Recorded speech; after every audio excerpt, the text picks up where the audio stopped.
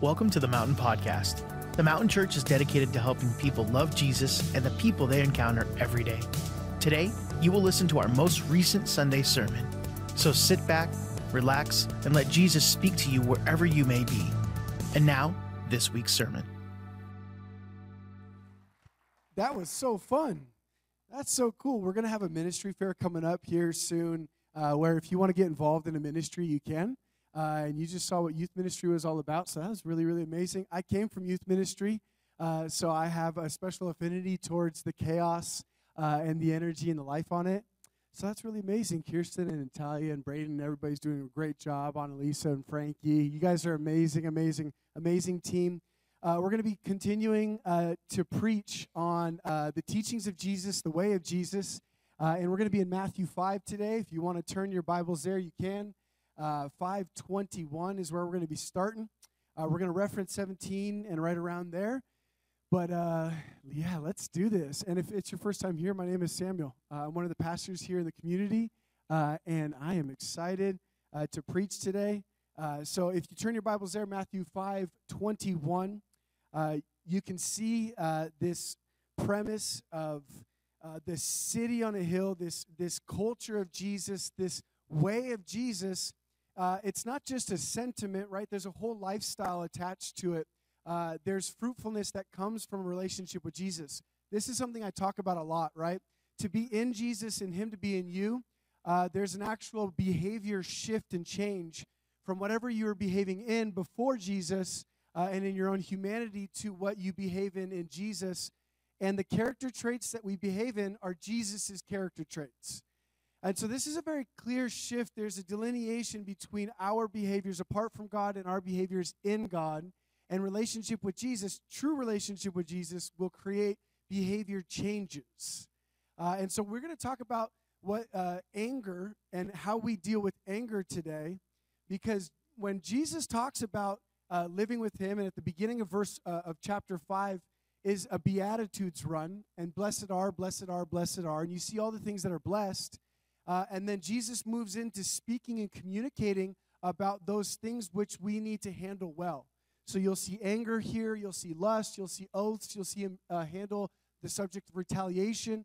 And the rest of the chapter here gets into things to talk about that are a part of human life. Quick, raise your hands. Who's been angry maybe this week? Awesome, great, awesome. So that's pretty much unanimous, and if we went back 2 weeks, we'd probably get everyone covered. 3 weeks for sure, we're in there 100%. So it's important that we talk about anger because it's a part of our human experience. It's a part of our emotion, and it's something that Jesus handles and deals with us on. And actually, the Word in the Bible talks about anger quite a bit because anger can end up being incredibly destructive and damaging. So we've got to understand how to handle this very real human emotion that we all experience together. Because when God calls us to be city on a hill, the salt of the earth, He has to teach us on how to handle the things that would destroy our cities, that would destroy our families, that would destroy our churches. And this is how it goes with Jesus. There's an actual way to walk with Jesus. There's an actual way to handle emotions that could be destructive. There's an actual way to handle interactions that could be painful and damaging.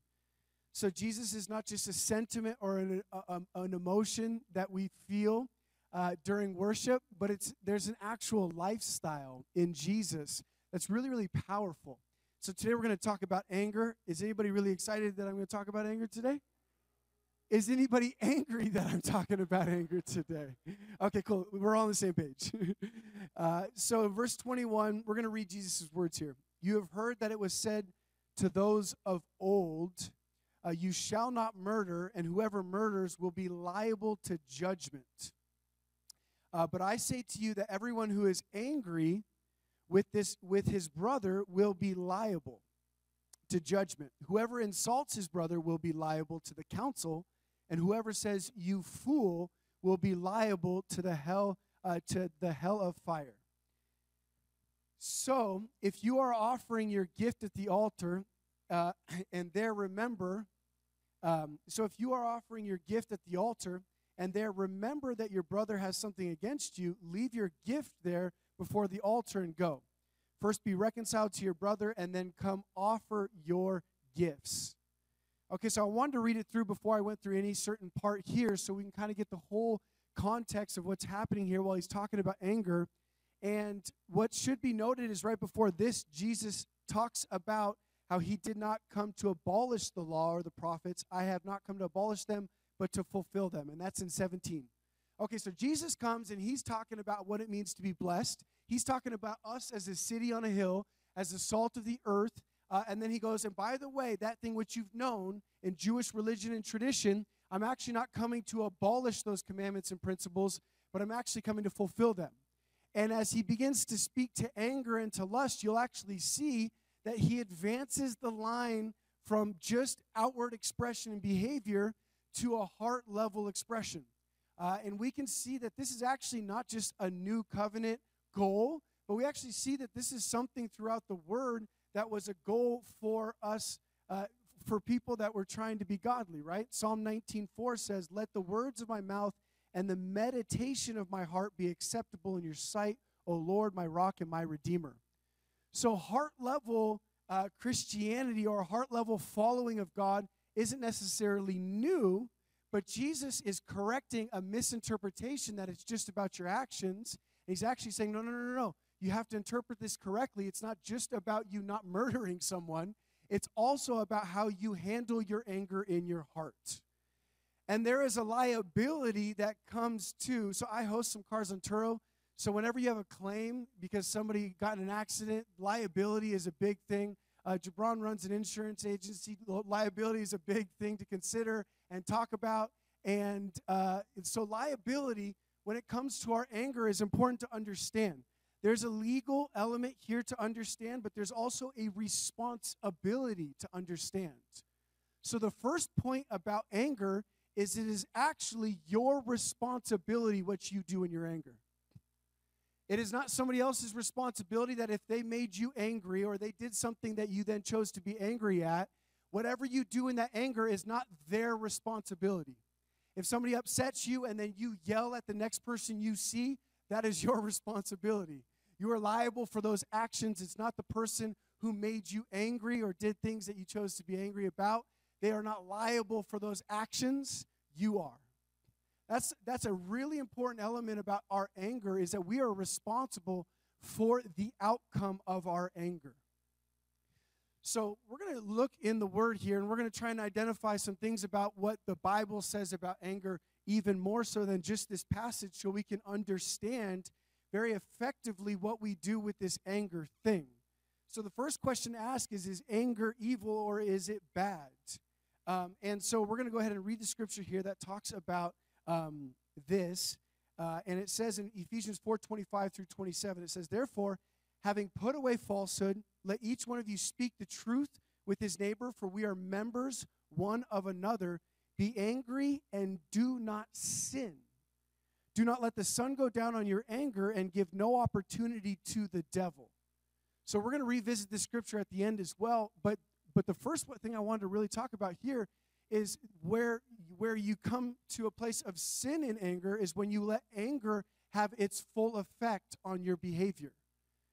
Because initially when you get angry, it's important that you understand how to address and be responsible for that anger and then to handle that anger and to process it well. And this scripture right here gives you actually a great clarity on the timing of it. Some of us sit on our anger for weeks and months on end without even seeking to do anything about it or handle it.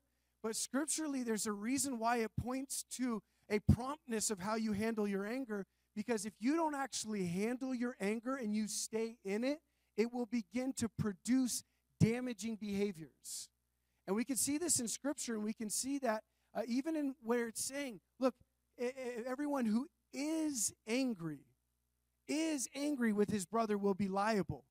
So there is this present tense to everyone who is angry. Not everyone who has been angry with their brother, but everyone who is angry. So this is actually speaking to a present tense place.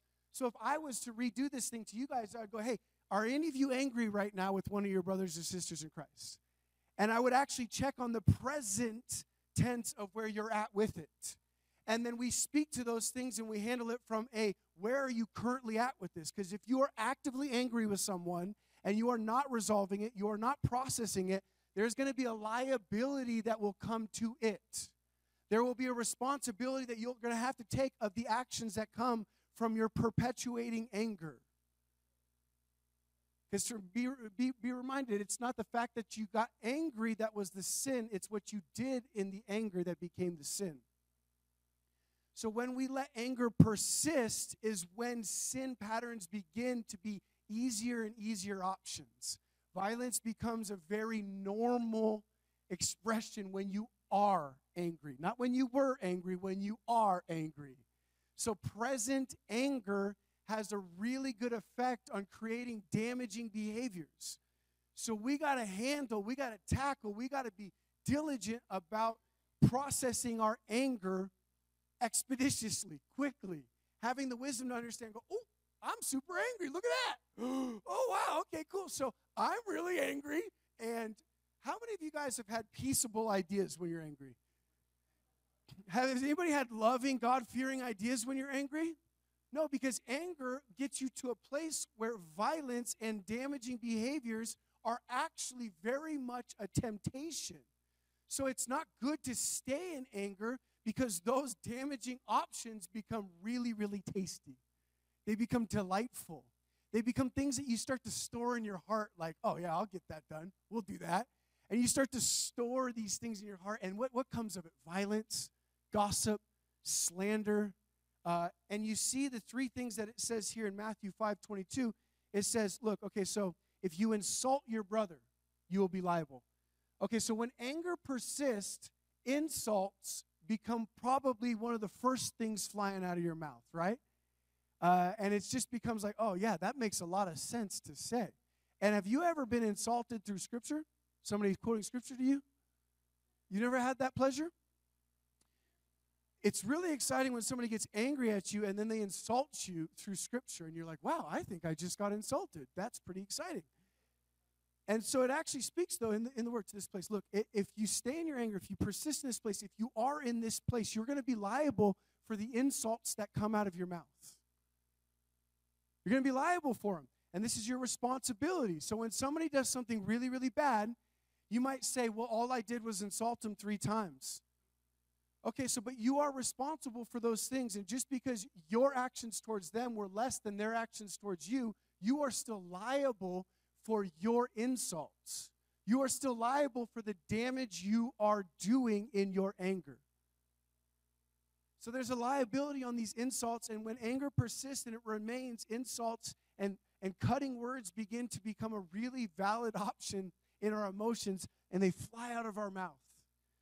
So be aware that anger has a tendency to produce insults that are meant to hurt or damage others in a way that you feel like you've been hurt or damaged. Be aware of the next line here, which is whoever insults his brother, and whoever says you fool will be liable to the hell of fire. And so you fool is like next level on this thing, right? This is an assault on identity. This is not just an insult about a person's behavior. This is an assault on identity. It is calling somebody a fool. It's not saying you're acting like a fool. It's calling someone a fool. So when you go from just insulting somebody to assaulting their identity from your place of anger, this is a next level anger expression, and it produces identity and insecurity complexes in others because you're assaulting not just their behavior, insulting their behavior, but you are assaulting their identity. So if you find yourself insulting pretty consistently and maybe even consistently the same person, or assaulting somebody's identity and saying things like you're a fool or other identity assaults, then be aware of how anger is producing these patterns in your life. See, this is why it says, be angry but do not sin, and do not let the sun go down on your anger, because when you do, the enemy has the chance to get a foothold, and you begin to have foothold patterns of insult and assault, verbally or physically. So when we talk about strongholds, when we talk about bondage, sometimes we kind of mark it off to like a very like, whoa, that's a pretty like pro-level issue. You know what I mean? That's somebody who really is like a real sinner. They got strongholds and bondages in their life. But I would encourage you to actually be more open to consider that you have anger strongholds in your life. And more open to consider that you have anger bondage in your life. That if you've allowed the sun to go down on your anger once and even in perpetuity for things, then you're probably going to see fruit from those things of insults flying out of your mouth and assaults on people's identities flying out of your mouth. So what do you do about those things? How do you handle those things? How do you rectify those things? Because there is a considerable amount of damage that comes when anger has its full effect on your language and on your behavior. So let's look biblically at some of the patterns of damage that come from anger. And anger produces things. So James 1:19 through 20 says, "Know this, my beloved brothers, let every person be quick to hear, slow to speak, slow to anger. For the anger of man does not produce the righteousness of God." So we see James point to production, right? When you have a car factory, it produces cars. When you have an anger factory, it does not produce the righteousness of God. It produces strife. It produces damage. It produces disconnect and frayed relationships. So whatever damage happened in your relationship, anger will exacerbate that damage. Anger will increase the damage, and it'll increase the damage. It's the gift that keeps on giving. It's the gift that keeps on giving. It produces more and more damage. And as long as you let anger remain, more damage will be produced. This is the effect of anger's production. It doesn't know how to produce peace. It doesn't know how to produce love. It doesn't know how to produce joy. Anger can't produce any of the fruits of the Spirit. Is that a cricket? You guys hear that? Cricket? It's because I'm talking about anger. You got crickets going. So anger does not produce righteousness. Anger does not produce joy. Anger can't produce the fruits of the Spirit. It does not produce these things, so we must be aware of what anger produces. Is that somebody's phone? Is there an actual cricket in here for real? Legitimately, there's a cricket in here? That's wild, man. Phil, why'd you bring a cricket in here, man? That's awesome. I love that. So when you see this thing, Proverbs 29:22.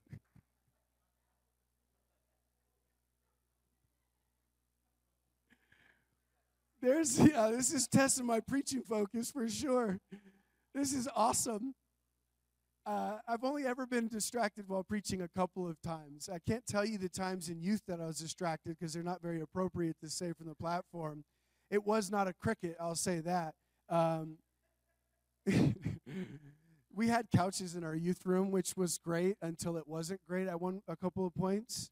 You know, people get comfy, they get cozy, and they start cuddling. You're like, bro, that's not cool, man.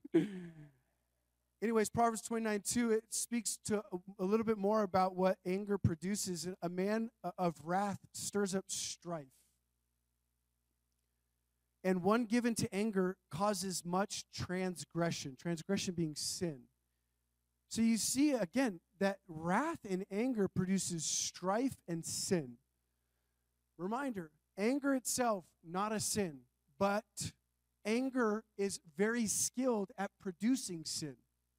This is why the Bible speaks to timelines on handling it. It speaks to those places because when you're angry, which is a human guarantee, you will be better at producing sin than when you're not angry.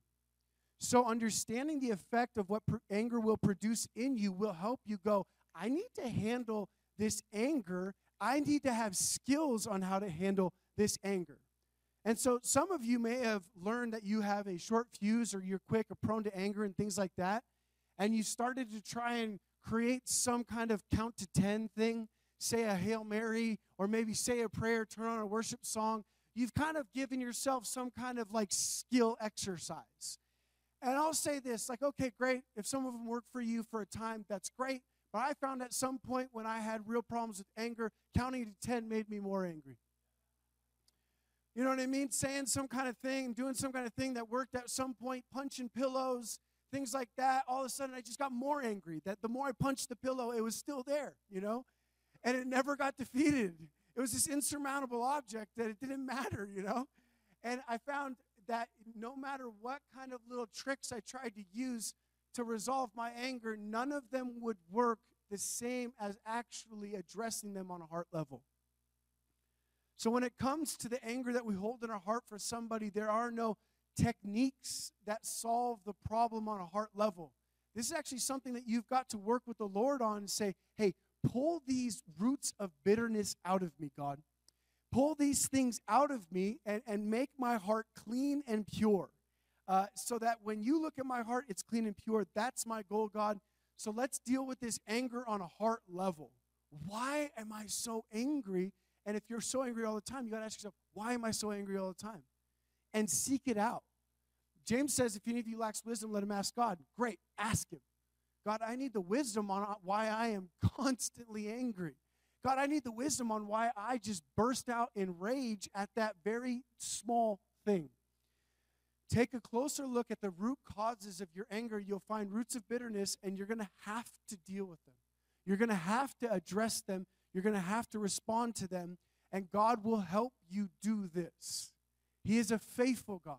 Holy Spirit is a faithful author of a clean heart, clean hands, and a pure heart. This is the Holy Spirit's role in our life, is he actually comes into our life. You invite God into your life, and he actually does a heart-level work in your life. He is the author and the perfecter of your faith. This is the work of God. And this is something that we've got to ask and communicate with God about, is make my heart clean, Lord. Pull up any of these things. And so when somebody tries to talk to you about something that's a sensitive subject, and then you decline that sensitive subject, and you go around that sensitive subject, you may want to consider a way to actually address that sensitive subject. And it may not be that person, that's fine. But find someone who can help you get healed on that topic. Topic avoidance, subject avoidance, individual avoidance, none of these things truly help you with your heart level healing and purity. And those things will absolutely affect the anger in your life.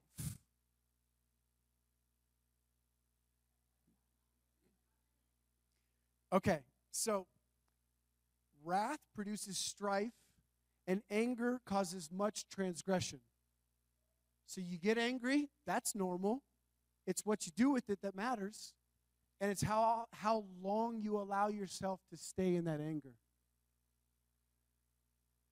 2 Corinthians 12:20, in case you didn't have enough evidence, we're going to keep going at it.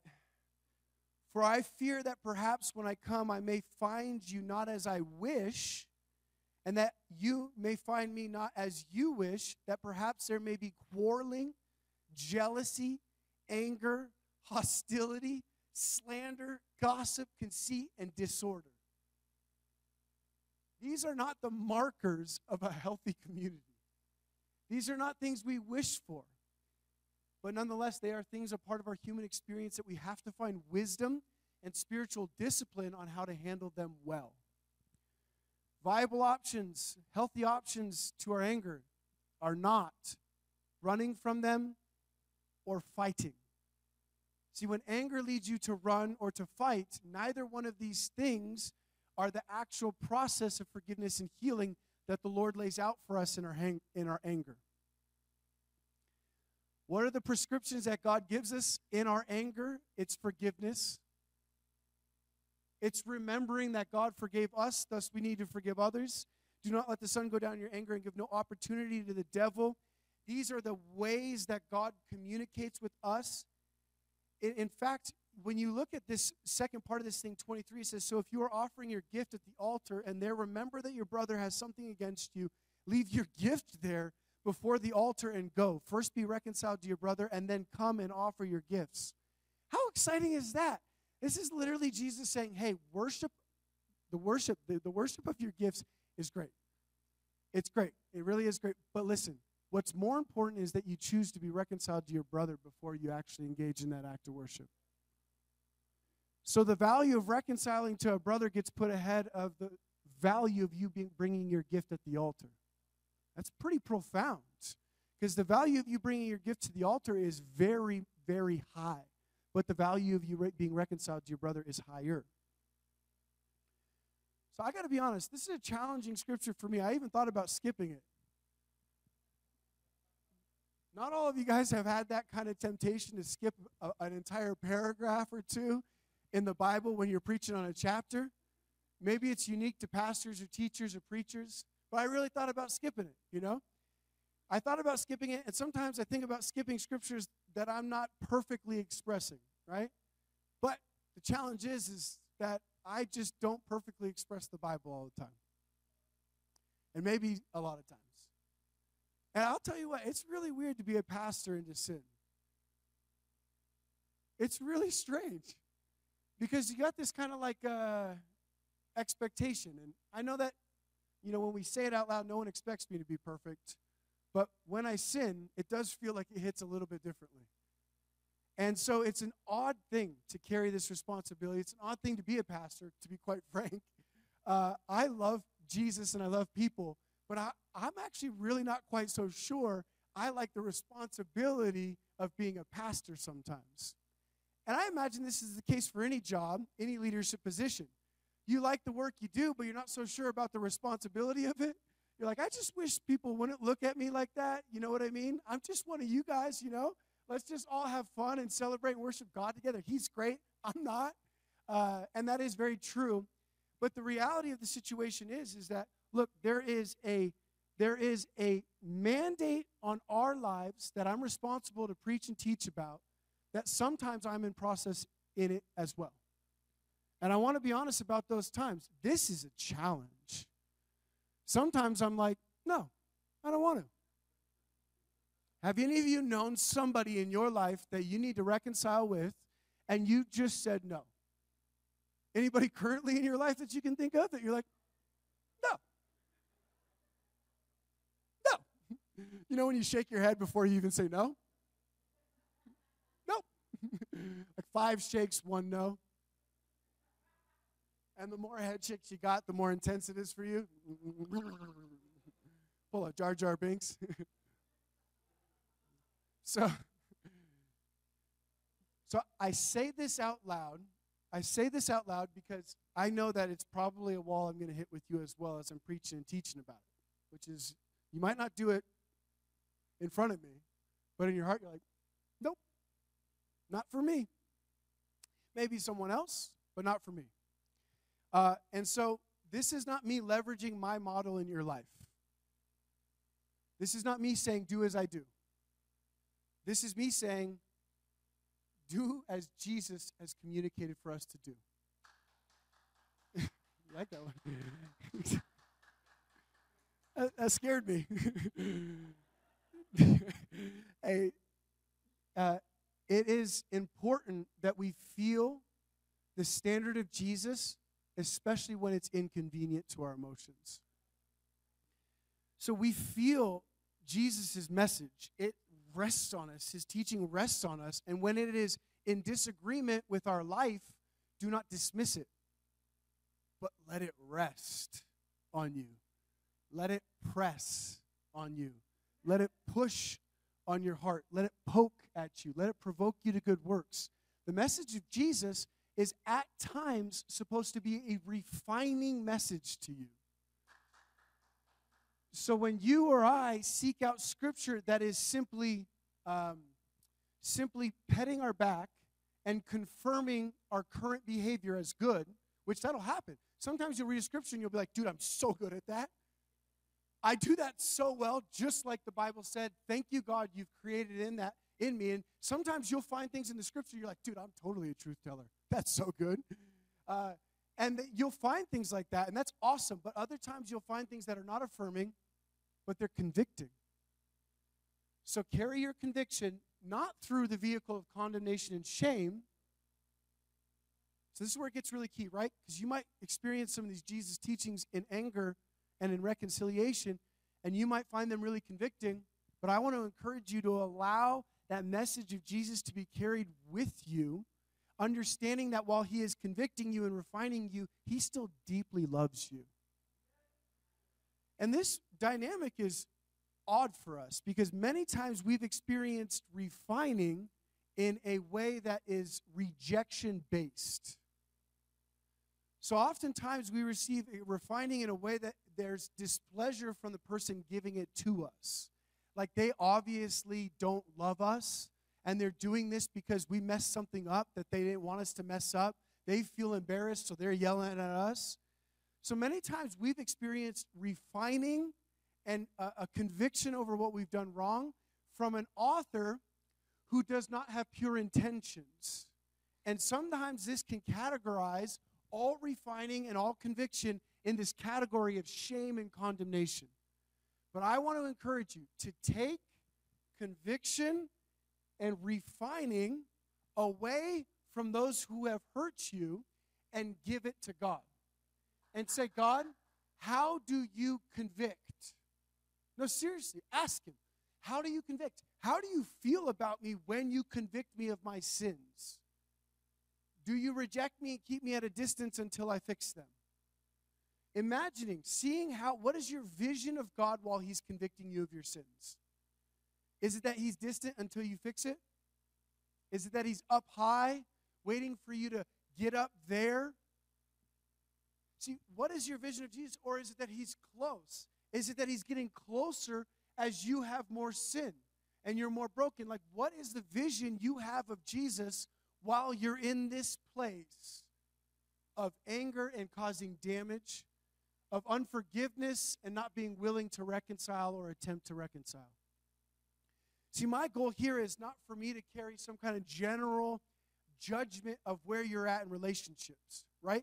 But it's for this purpose. This is what I'm doing, and this is what I'm doing in my own life too, is I am carrying and meditating on this message of Jesus about anger and reconciliation, and I am allowing God to probe my heart, to poke at it, to look at it, to have access to all the spaces and go, God, if I have roots that are prohibiting this, roots of bitterness, if I have unforgiveness, if I have an unwillingness, if I have hatred, what do I have in my heart? Is it there? Is it not there? Am I in denial about it? Let's do it, God. Let's go into this inventory space of our heart and let's truly weigh this message out. Let's not gloss over it like a donut, but let's actually get into it. I have another recommendation on this. Don't move on from that passage until you got it done. There's a bunch of different ways I've heard people read the Bible. Some people do reading plans. I have never once successfully completed a reading plan. Did you know that? I love the Bible. I read it quite a bit. I've never gone in order of what they were telling me to do. Maybe it's my personality, and I don't like being told what to do, even if it's just a program on the Bible app. You can't tell me what to do.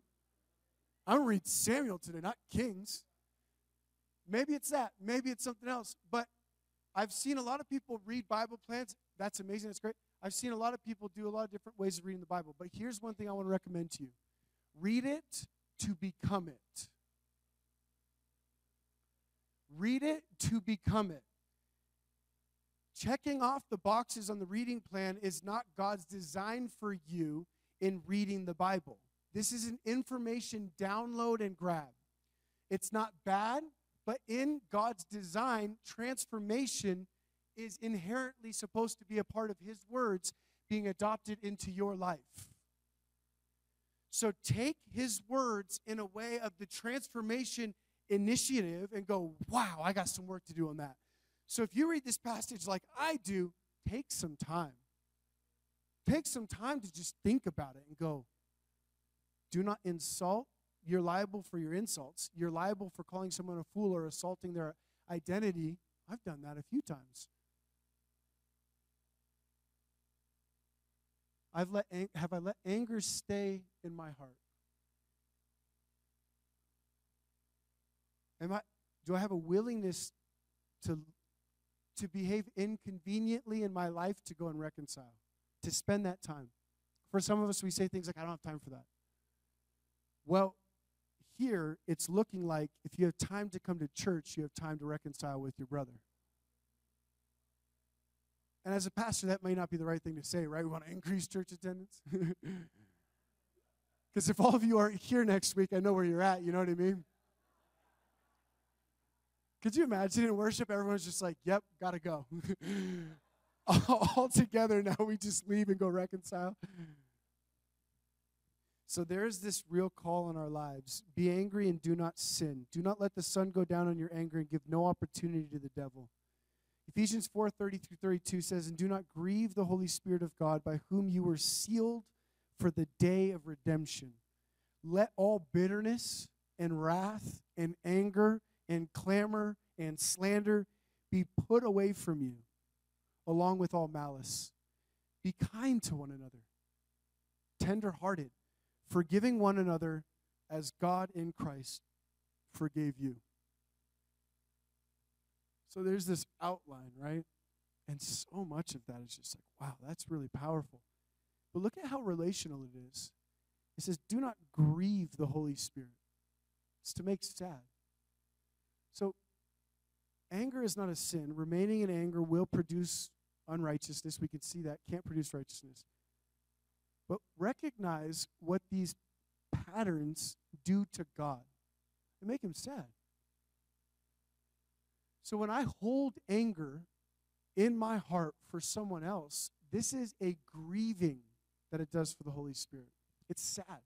It makes the Holy Spirit sad. And that's a powerful recognition that my behavior towards someone else doesn't only affect me, it doesn't only affect them, but it also affects God.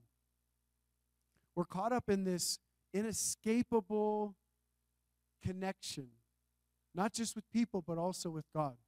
And our behavior is not just affecting us or others, it's also affecting God. When we bless God with our worship, that affects God. When we bless him, it affects him. When we curse him, it affects him. When we curse others, it affects him.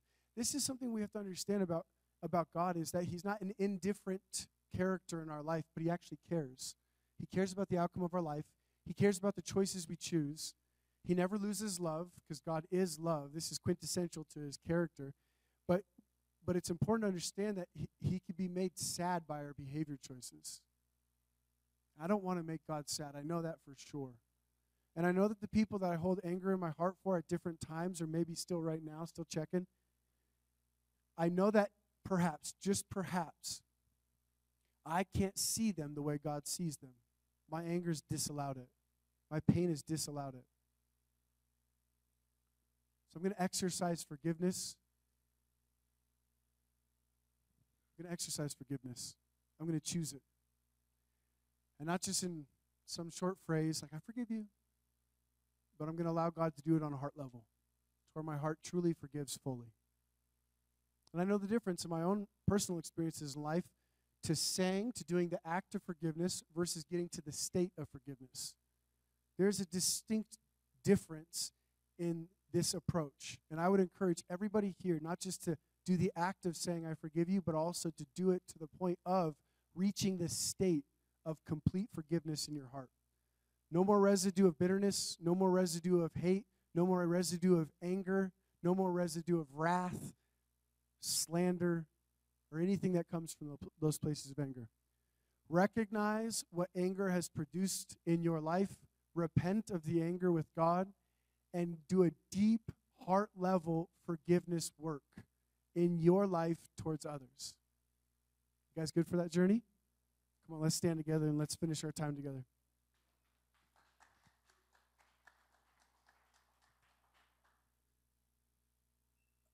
This is the day a cricket showed up to my sermon. That was fun. So somebody got it, huh? I need proof, man. I still think that was someone's phone, you know. All right, let's pray together as we finish this time. Jesus, I thank you for this community. I pray that you bless them. And God, I pray that you would help us. This is a really difficult thing for me, God. And for some of this community, I think probably for all of humanity, this is a challenge. Different topics are probably more challenging. Different behaviors are more challenging from people. But God, I pray that you would help each one of us in this journey and in this path. Give us the power, God, to walk out forgiveness. Give us the power to let go of anger. And God, you said in the Bible, blessed are the peacemakers, for they are sons of God. So today we choose peace and we let go of our anger. And if that's you today, I just want you to lay your hand on your heart and say, God, I let go of my anger. God, I let go of my anger. Yeah, God, I let go of my anger. Create in me a clean heart. create in me a clean heart. This is where Scripture becomes illiterate for us. It becomes literation for us. It becomes communication. God, create in me a clean heart. Create in me a clean heart, God. You create it because I've tried and I can't. So I pray, God, that you would create in me a clean heart. Thank you for listening to the Mountain Podcast. The Mountain Church is located in Las Vegas, Nevada, with services happening every Sunday at 9 a.m. and 11 a.m.